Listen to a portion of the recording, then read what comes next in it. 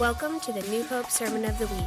We hope you are encouraged by this message by Pastor Tom Sturbins.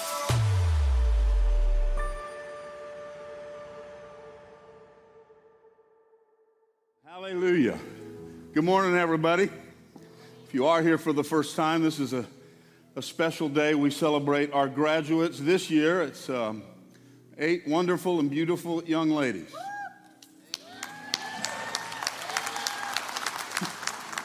I got 3 jokes I can't even make in your defense about statistics are showing that in the southeastern part of the United States these days, only women are graduating from high school. So, yeah. Oh, I've got 3 or 4 more stupid ones I thought of when that, but I think it's so cool, each in its own right.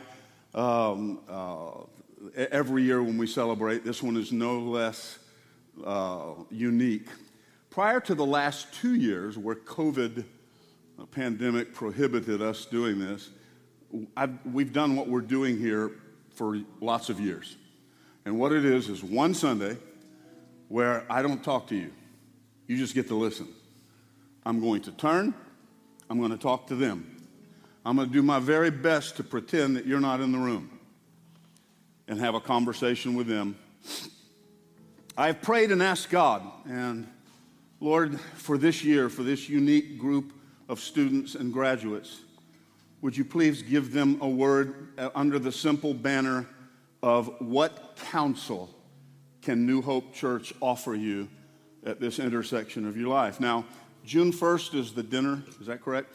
June 1st is a dinner, we also do that. And we've taken up a tradition and a legacy that we're putting in place here for now many years, for 10 years or more. And that is, at this dinner, we invite the parents, of course, and family, but all of our elders come. And at every table with one of the graduates, we have one of our elders. And I've asked the elders through the years to tell the students what's one decision they're glad they made at their age and at this threshold, and what's one decision they wish they wouldn't have made. And it always proves to be incredibly beneficial. Okay, so I'll just hit the pause button. Thank you, guys, worship team. Thanks, Pastor Dan. I want to jump in this morning. Now I'm going to turn my attention to you, and if I could just black the whole house out, and it was like we were the only ones here. That is exactly what I would like to do. And by the way, this next offering that I'm about to make you is not because my perception is that I'm a rock star and you need time with me before you die. I just simply want to make this statement, and I'll do it and say between now and Father's Day, okay? So that's about 3 or 4 weeks. Between now and Father's Day, if any of you would like a sit down with me or Brenda and me, and again, don't think hard about it and just say, man, I got a couple of questions. And as long as they're not the questions about who are the 2 witnesses in the book of Revelation or when Jesus is coming back, I don't know that I can answer either of those. But if you have any other questions other than that, or anything you'd like to talk about, and just sit down and have a cup of coffee, tea, meal, whatever, we'll do our very best to make that happen. And if not, that's fine too.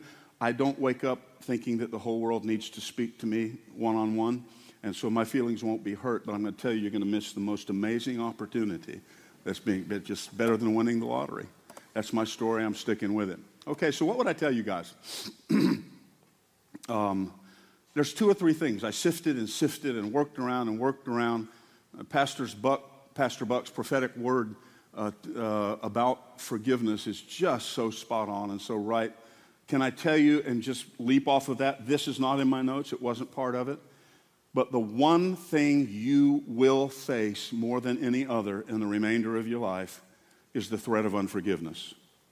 Very likely before the sun sets tomorrow, someone else at some level is going to disappoint you, hurt you, harm you, some piece of information. In your generation, it's multiplied exponentially since the advent of social media, because you don't even have to go looking far to find someone who's ready to jump out with bravado and say something rude or offensive or whatever. You can find it most any day.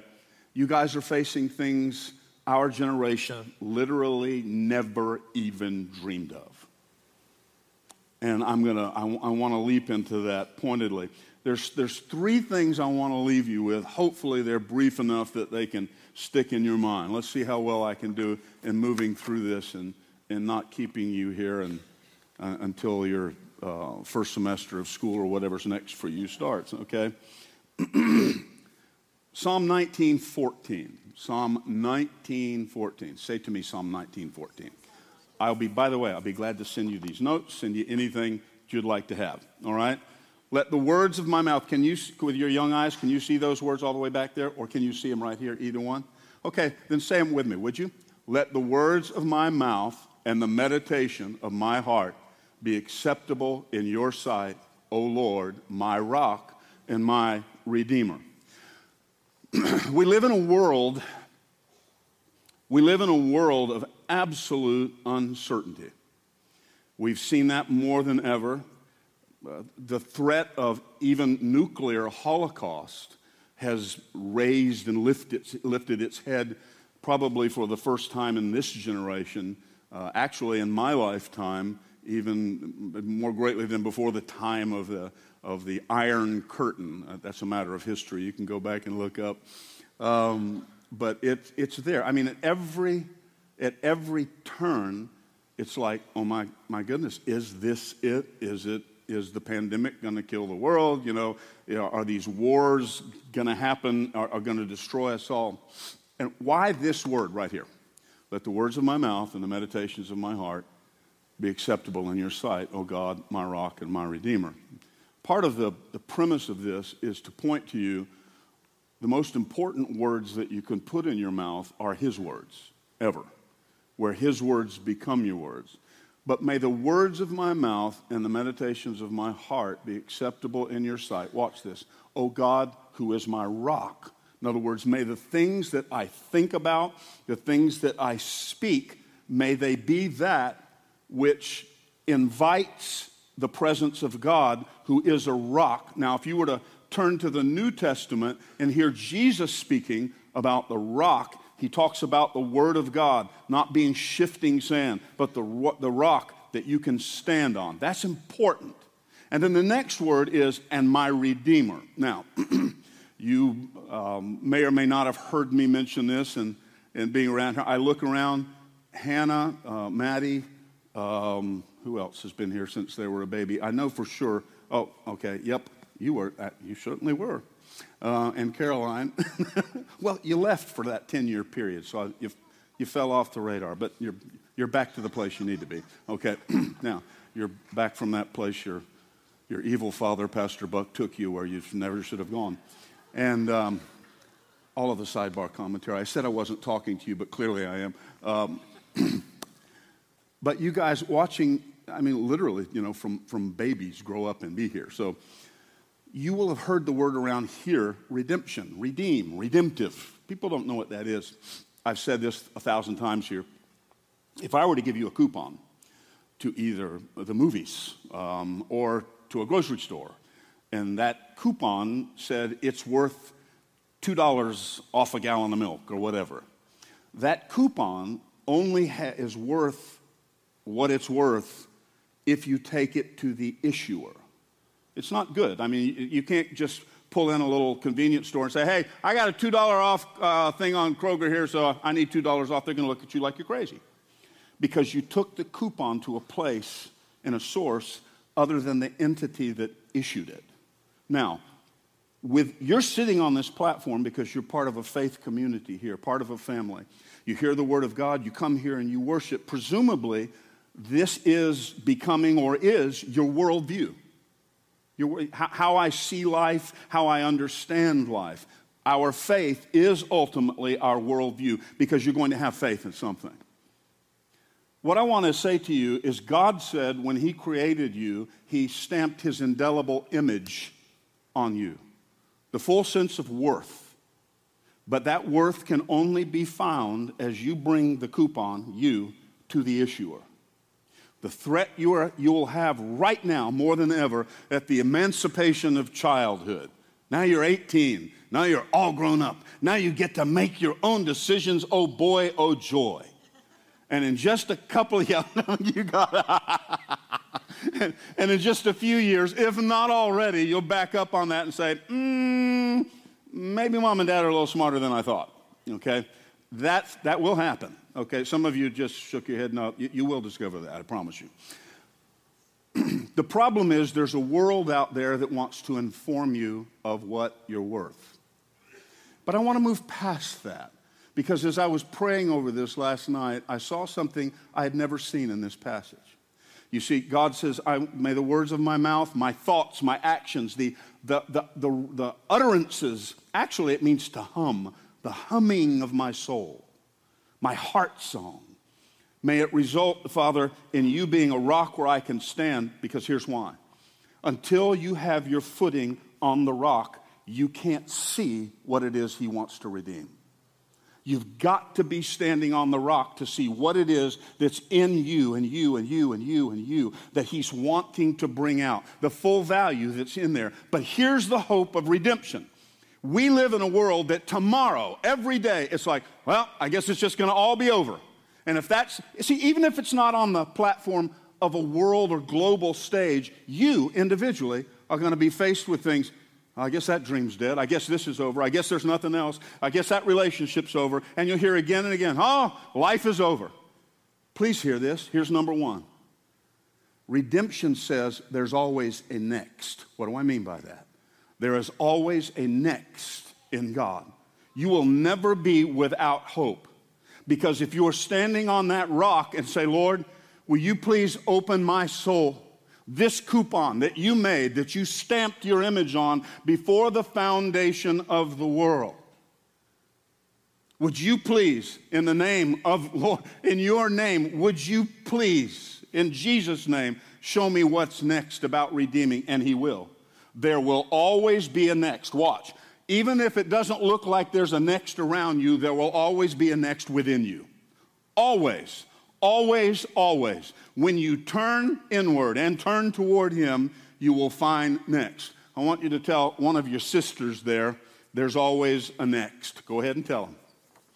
Sitting out there, turn and tell somebody, there's always a next. Our Redeemer says so.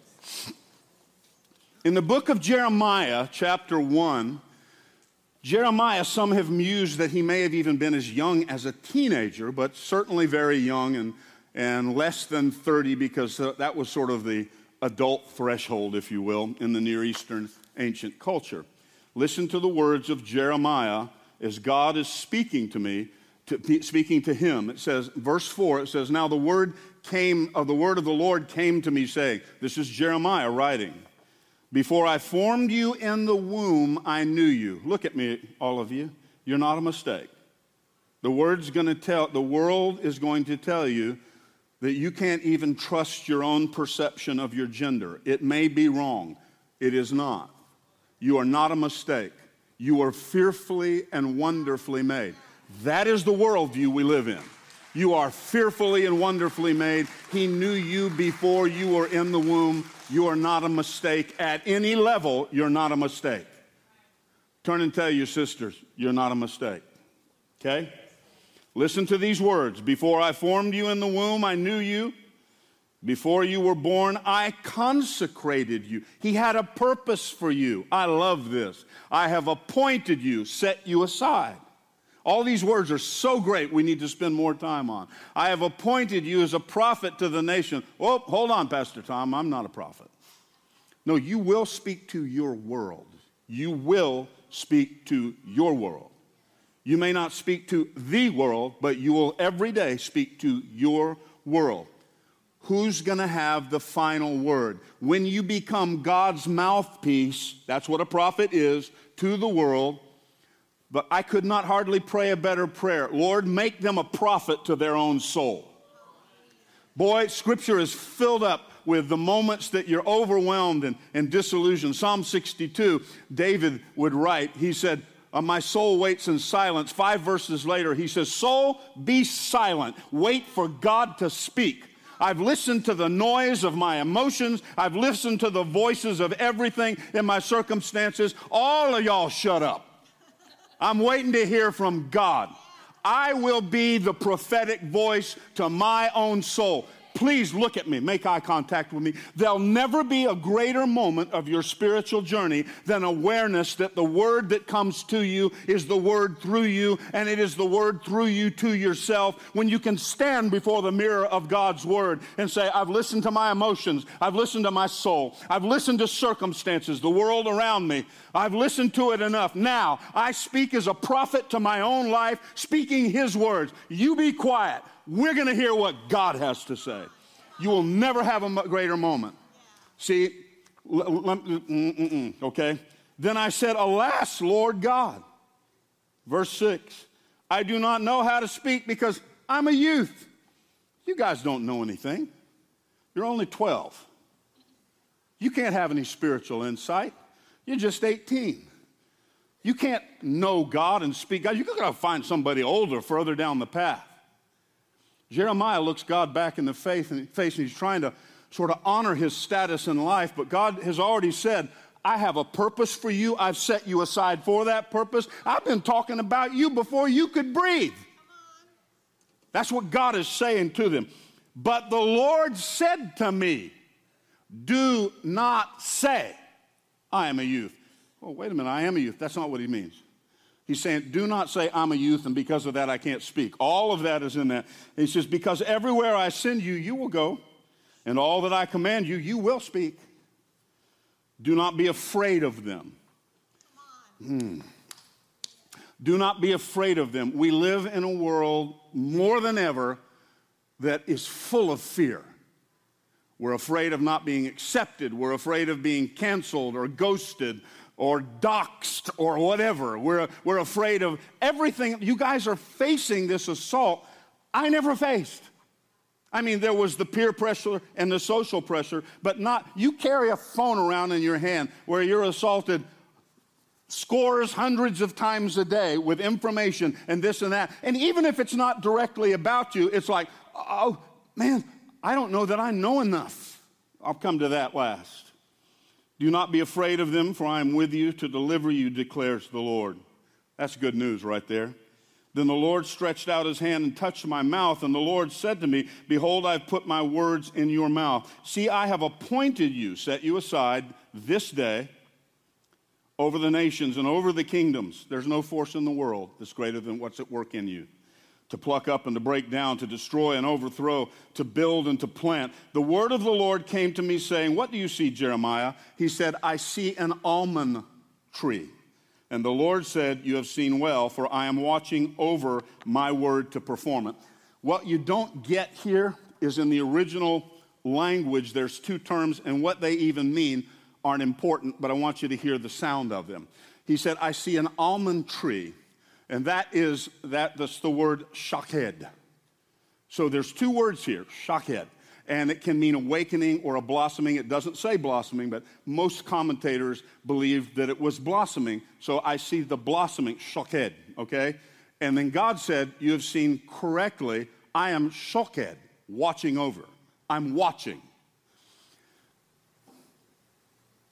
What God is saying here in this piece of poetry, he said, what do you, by the way, it's a play on alliteration like Chuck E. Cheese, Willy Wonka, you know, all those little alliteration things. That's what it is in Hebrew, one of those little hook phrases, but we don't get it because we don't speak Hebrew.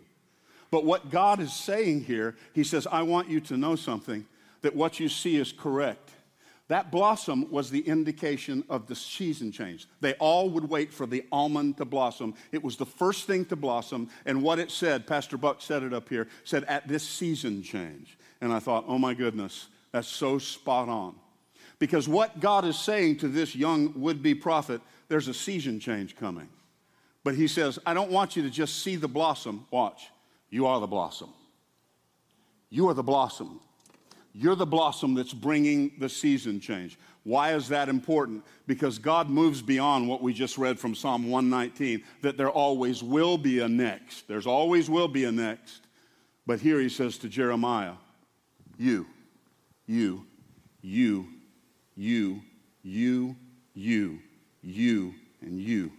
you are the next. There's not just a next for you. Oh my goodness, embrace right now. You are the voice of next. Don't wait until you're 30. Don't wait until you're 25. Don't wait 2 months. Right now, embrace it. I don't care how you may see yourself in social standing. Dude, I'm only 18 years old. You know, I have that. Right now, this morning, I want you to hear God saying to you, there's always a next for you.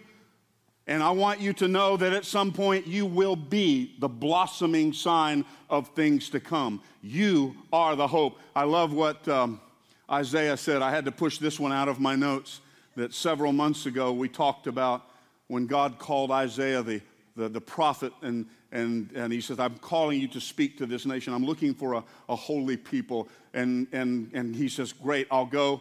But by the time you get to chapter 8, he can't find anybody, and he announces, here I am, Lord. He said in chapter 6, here I am, send me. But in chapter 8, he said, Lord, here I am and the children. He had found somebody that wanted to be holy. See, I believe amidst all the craziness of this life, your soul is crying out like never before. Can I say this that just hit me a moment ago? Please look at me. Romans 5 says that where the sin abounds, the force of sin at work in this world. Sin is that, and we study it around here, sin is accepting any opinion about you other than God's opinion of you and acting on it. That's all it is. If that opinion is contrary to what God's word says about you, that is sin. So you see, sin isn't a list of the top 10 things that you do wrong. It's a force at work, and then we do things that are self-destructive. But watch this. It says, where sin abounds, the grace of God does much more abound. Now, I got to turn this way. I said I wasn't going to do this. I want to say to everyone in this room, we live in a world where everyone can see by any metric or estimation you want to embrace that the force of sin at work in this world is escalating itself. But here's the good news for you. I don't care. Here's the great news for you. Here's the amazing news for you.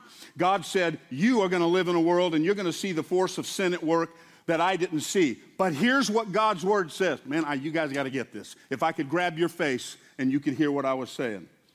There will always be an increasing measure of grace to conquer whatever increasing level of sin. Here's the good news. You are going to see grace, the force of grace at work in your life that I won't see. Because God says you are going to be exposed to a force of sin in this world that is greater than what I saw during my days. But the good news is, God says every time sin increases its effort, I unload and unleash a force of grace that will always trump over that. I wish I would be alive 40 years from now to see the measure and expression of grace. I've said here that grace are the unformed particles of divine promise in you, in your day.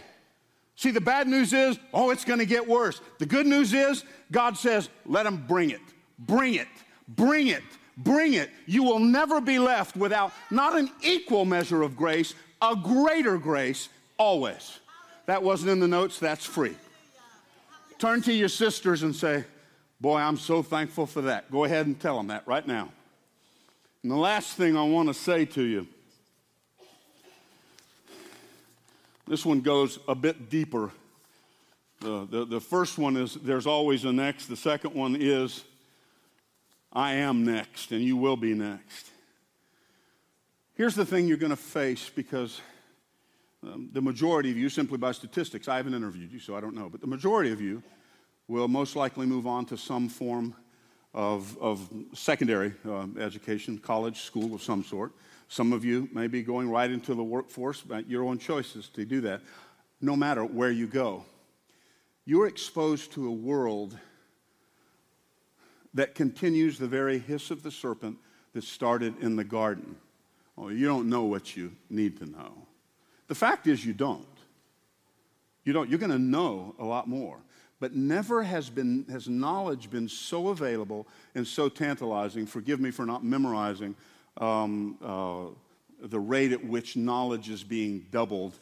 I heard Dr. Fred Garman mention that statistic again. Prior to the last 100 years or so, knowledge would double every 50 or 100 years. And then as we entered the 20th century, knowledge began to double at a faster rate, a year or two. Now knowledge doubles. Literally, available information and knowledge doubles in like days and weeks now. I mean, it's just crazy. Absolutely crazy. So there's knowledge. when the adversary slithered in and said, hey, God told you couldn't eat of this or, blah, blah, blah. So he engages in conversation. And then the devil says, God knows that when you do, you will know and you'll be like him. In other words, you can know on your own. You don't need him to know. That's a whole other discussion that, by the way, if we do get a chance to sit down, that's one thing we will be talking about. Because you're going to be presented with all sorts of knowledge. But here's the thing that will trump it, that will trump over it. And of all places, it's in 1 Corinthians chapter 8. The Apostle Paul is writing to the Corinthian church who lived and worshiped knowledge. And he mentions, this is sort of, this first verse, he's leaving a previous conversation. So we're moving out of that. So don't get caught up on what this thing with idols, but it has to do with worship, obviously. Now, concerning the things sacrificed to idols, we know that we all have knowledge. Watch this. I'm done right here, so I want you to say this. Say knowledge. Okay, good. Knowledge makes arrogant, but love edifies. Knowledge has the opportunity, standing on its own, to puff us up. Now, leave that on the screen, please, Amanda. What happened at the end of the Garden of Eden in Genesis chapter 3 is mankind didn't leave without knowledge. They left the garden without a relationship with the knower. The adversary, the problem with knowledge is you're going to be exposed to so many things that said you can't trust the Word of God, you can't trust your faith, you can't, and by the way, great studies that can help you do that. But, do I jump here yet? Remind me to come back to this. One of my prayers, actually, probably a consuming prayer right now in these days, one we will pray for the students tonight who are making the missions trip here in the next month or so, is, Father, as they travel to new places geographically, may they have new spiritual encounters as they cross boundaries of geography. May they cross spiritual boundaries and understand new spiritual encounters. Can I tell you, when it says here, if anyone supposes that he knows anything, he or she, he has not yet known as he ought to know. Let me read that again. If anyone supposes that he or she, in this case, knows anything, she has not yet known as you, ought to know. Watch what it says in this last part. Verse 3, please. I have it right here. It may be locked up. We'll see. There we go. But if anyone loves God, watch, he is known by God. If anyone loves God, he's known by God. In these verses, Paul grabs the knowledge problem. And he says, knowledge is out there, but just knowledge on its own, all it will do is make you arrogant. And what happened in the Garden of Eden? They traded knowing for being known. Can I tell you this? I'm praying that each of you have a Holy Spirit spiritual experience and encounter that can never be argued away, because you're crossing in, even increasingly so, into a world of existence where you're going to be confronted with everything that will absolutely challenge the viability and the legitimacy of the faith and the worldview that you hold. They're going to challenge the reliability of the document of the Bible, which is amazing to me, since there is more literally historical, literary viability to the written text of Scripture than any document in all of history. And yet they'll present that we can't trust the transmission. And that argument just doesn't stand. I wish I had time to go into that to increase your faith. But you know, at the end of the day, just that argument won't increase your faith. But the moment you have your own personal encounter with God, the moment you find yourself in the grip of God and He sets you free from unforgiveness, hurt, pain, problems, insecurity, where you have that moment, He touches your body and you're healed. You will have an encounter that there will be no theory or ideology that can challenge it. Because as I've said here 100 times, a person with an experience is never at the mercy of an ideology.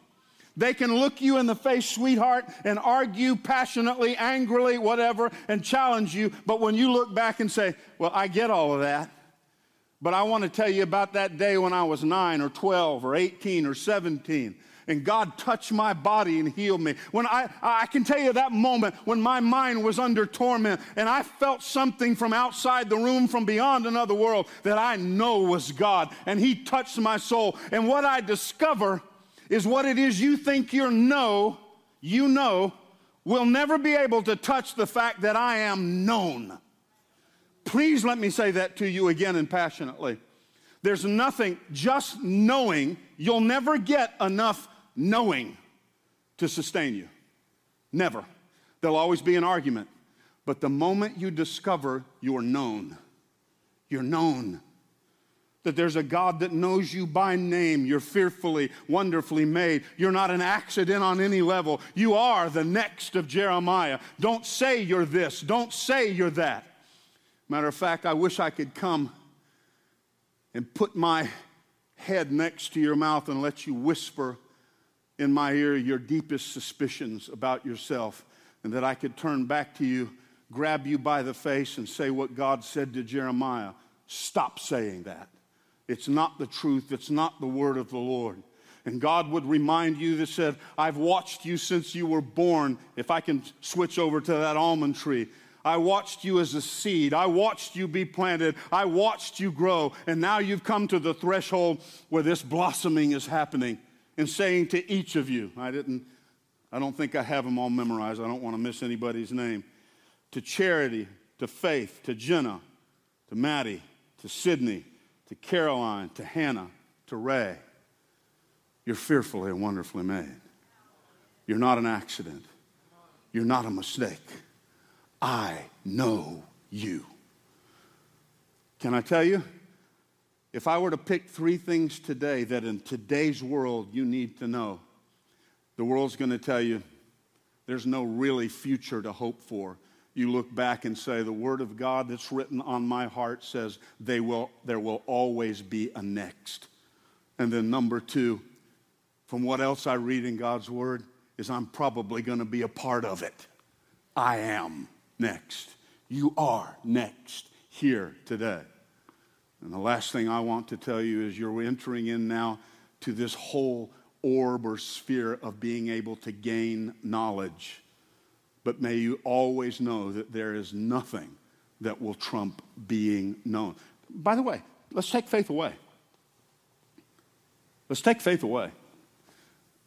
Statistically, the majority of people, I used to know the percentage, it's in the high 90s, most people don't remain without some significant other person.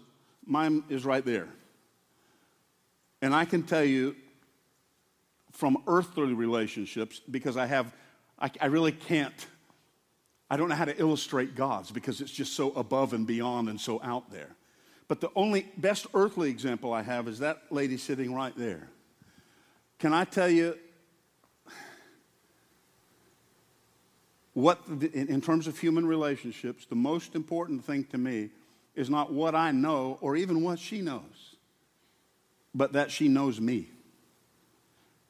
That word know in the Hebrew Bible is a range, broad range. It's translated about 25 different ways in English, but it means all the way from, hey, I just met Maddie and I know her, but that word way at the other end of the spectrum represents the term of sexual intimacy between a husband and wife in Scripture. Adam knew Eve, and they had children. The kind of knowing I'm talking about here is God has an intimate knowledge and acquaintance.